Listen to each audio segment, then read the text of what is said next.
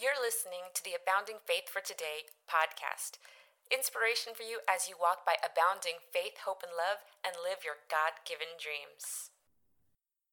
Welcome to the 5th episode of the Abounding Faith for Today podcast. I'm your host, Nancy Gavilanes, and I'm so happy that you're with me today. Today we're going to be talking about the important topic of being lost and found, and we're going to be talking about God's amazing love for us. Does it get much better than that? I don't think so. Well, I'm going to be reading to you from the Gospel of Luke, but first I'd like to tell you a story that I read about in the newspaper a couple of years ago, and it was about a woman who was home, and she was doing something normal and ordinary. She was washing her dishes in her kitchen, and she had innocently taken off all her jewelry, put it to the side, and put it into a napkin.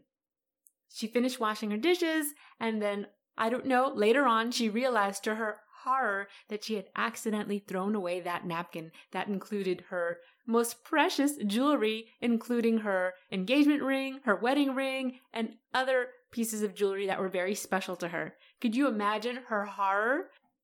The story said that she and her husband went frantically to the local garbage collection site and asked the sanitation workers to help them dig through all the different pieces of garbage to find that napkin with her jewelry. Could you imagine that scene of these adults going through all this mounds and piles of garbage? Miraculously, they did find the bag that came from her kitchen, and she did get reunited with her jewelry. I'm glad that there's a happy ending to that story, but could you imagine how frantic she was? And so why am I sharing this? Because whenever I think of that story and other stories throughout the years of people who have lost things and have found them, I think of some of the parables that Jesus shared. And so now we're going to be looking at Luke chapter 15, verses 8 through 10. And it's the parable of the lost coin. And here Jesus is saying, "Either what woman having 10 pieces of silver, if she lose one piece, doth not light a candle and sweep the house and seek diligently till she find it? And when she hath found it, she calleth her friends and her neighbors together, saying, Rejoice with me, for I have found the piece which I had lost. Likewise I say unto you, there is joy in the presence of the angels of God over one sinner that repenteth." I love that story. And also, this is where Jesus is talking about the lost sheep and the lost son. And I love this story because Jesus is talking about this woman who has lost her coin that is worth so much. I think I've heard that it was worth a year's worth of wages. So it was important to her, and she would not stop at anything until she found it. And when she did, she asked her friends to rejoice with her. And so again, if you think of the story that I started with about the woman who had lost her jewelry and then found it, could you imagine the celebration when they came home rejoicing, having found the lost jewelry? And so here we are talking about possessions, but really what Jesus was saying was how much more precious is a person's soul to our Heavenly Father, and how the heavens rejoice when one sinner repents. There's a party in heaven. So why am I sharing all of this? Because this also reminds me of my time as being a lost sheep. I shared in an earlier episode that I was all the way on the other side of the world. I was in Australia.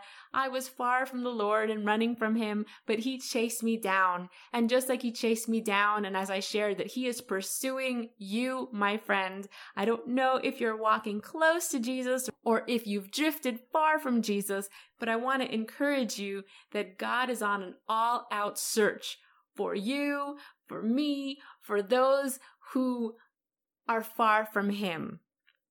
And He rejoices. I think a lot of times people think that God is so mad at them and so angry that He will reject them if they turn to Him. But I want to encourage you again with these stories that God rejoices and delights when His children come home and they ask for forgiveness.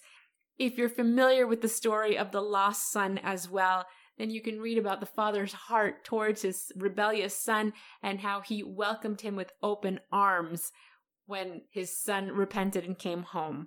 So again, I don't know where you are in your faith journey, and I know that many times of trials and testings can tempt us to walk far away and run away from God. Many times we get disillusioned, we get angry, but I want to encourage you to run towards God. He is waiting to welcome you home or welcome you back. and the angels are ready to rejoice and have a celebration in your honor. If you've never asked or invited Jesus to come into your life, to be the Lord and Savior of your life, I want to give you that opportunity now, and I want to pray for you because, again, just like the lost coin and the lost sheep and the lost son, we were all there once. For me, it was quite a bit of years ago, but I'm so grateful that God came down and just really got my attention. And I pray that you also will have that experience and opportunity if you haven't already done so. So allow me to pray for you. If you would like to invite Jesus to come into your life and to be the Lord and Savior of your life and to take control and to give you that desire and that will to live that life that He has called you to live.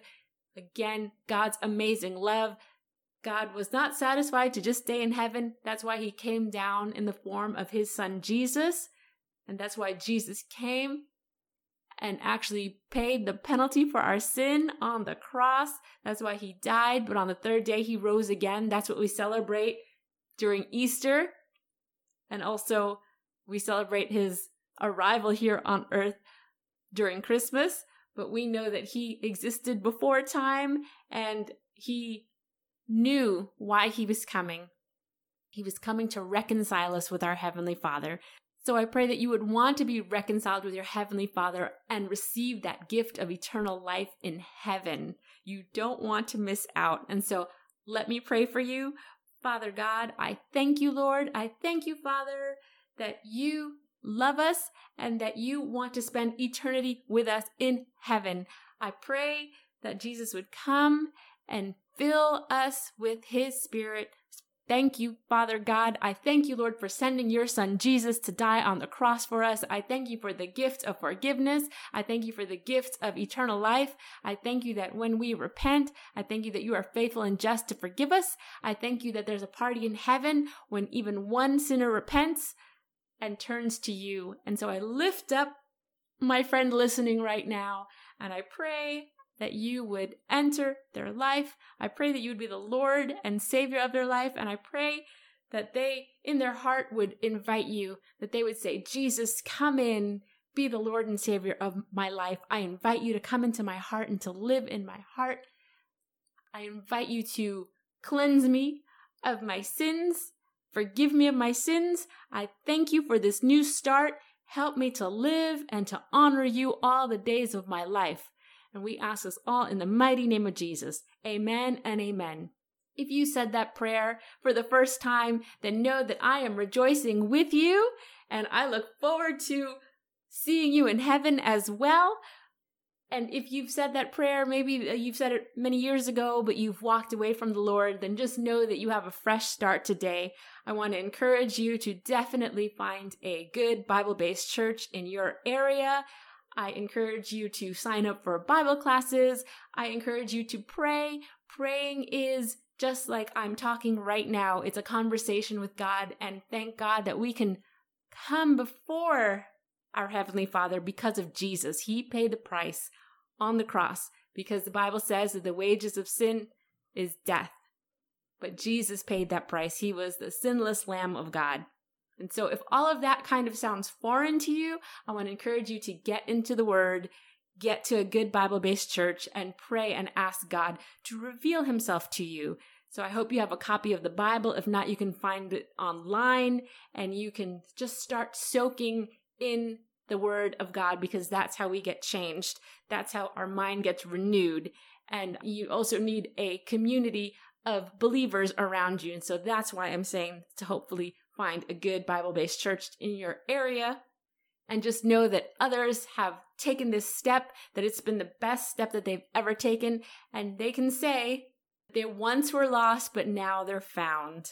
So I pray that you would feel God all around you. I pray that you would feel Him inside of you, and that you would be empowered to go on and to live that Christian victorious life that God has planned for you. Amen. Amen. I look forward to encouraging you in the next episode. Until then, God bless. You've been listening to the Abounding Faith for Today podcast. For more encouragement on your faith journey, visit aboundingfaith.com and follow Abounding Faith on social media.